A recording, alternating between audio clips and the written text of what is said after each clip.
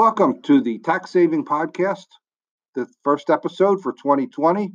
This episode is specifically for New Jersey taxpayers, and more specifically for New Jersey small business taxpayers, those that operate the sole proprietorship, are partners in a partnership, or own an S corporation. The Pass-Through Business Alternative Income Tax Act, that's a mouthful, was passed 2 days ago, and it will save us somewhere between $200 million and $400 million in federal tax payments this year, 2020, and each year forward. The purpose of this recording is to try to explain it in a simple manner to understand, although the details will have to wait for a future episode. Here's the background.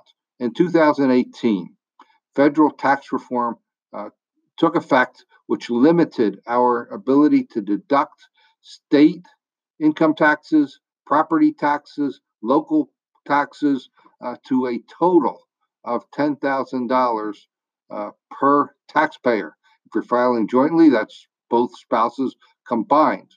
It's not uncommon in New Jersey for an upper middle class family household to have state and local income taxes well above $50,000. So we were losing enormous ability to deduct those taxes when we filed our federal return. So under the new law, the state of New Jersey, and also some other states are following suit, allows us now to file our sole proprietorship, our S corporation, our partnership as a tax-paying entity. There is no deduction on state and local taxes for a business entity.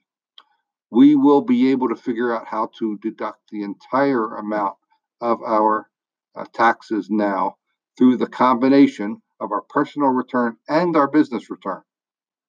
So that's the news. Like I said, the rest of the details will need to wait. I'm sure I will be covering it and many others will in the weeks ahead. Thanks for listening.